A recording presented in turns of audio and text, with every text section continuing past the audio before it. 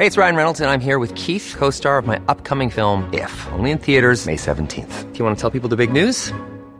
All right, I'll do it. Sign up now and you'll get unlimited for $15 a month and 6 months of Paramount Plus Essential Plan on us. MintMobile.com/switch.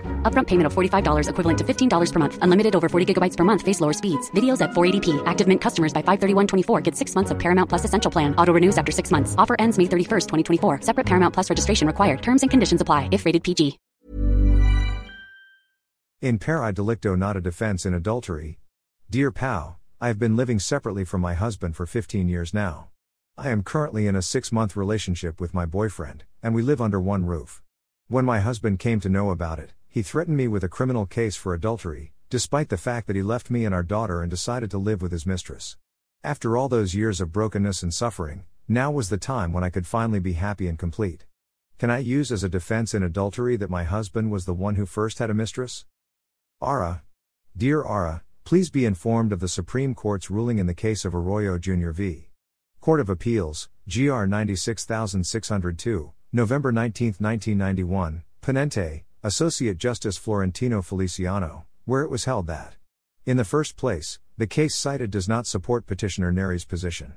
In the Ginnicud case, the court found that the complaining husband, by entering into an agreement with his wife that each of them were to live separately and could marry other persons, and by filing complaint only about a year after discovering his wife's infidelity, had consented to, and acquiesced in, the adulterous relations existing between the accused, and he is, therefore, not authorized by law to institute the criminal proceedings.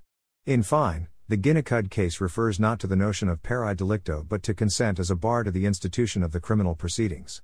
In the present case, no such acquiescence can be implied. The accused did not enter into any agreement with Dr. Neri allowing each other to marry or cohabit with other persons, and Dr. Neri promptly filed his complaint after discovering the illicit affair. Moreover, the concept of pari delicto is not found in the revised Penal Code, but only in Article 1411 of the Civil Code. The court notes that Article 1411 of the Civil Code relates only to contracts with illegal consideration. The case at bar does not involve any illegal contract which either of the contracting parties is now seeking to enforce. Emphasis supplied. As provided in the aforementioned jurisprudence, the concept of pari delicto, which in Latin means an equal fault, may not be used as a defense in the crime of adultery. There was an attempt to justify the application of pari delicto in the above-mentioned case. However, the court explained that consent or acquiescence to the adulterous relationship of the spouse prior to the institution of the criminal proceeding is different from being equally guilty of having illicit relations as a married individual. The former may be used as a defense in the crime of adultery, while the latter cannot. In your case, there was no mention that your husband consented or acquiesced to your illicit relations with your boyfriend, and the fact that your husband is equally guilty of having a mistress is not a defense should he file a case for adultery against you and your boyfriend. We hope that we were able to answer your queries. This advice is based solely on the facts you have narrated and our appreciation of the same. Our opinion may vary when other facts are changed or elaborated on.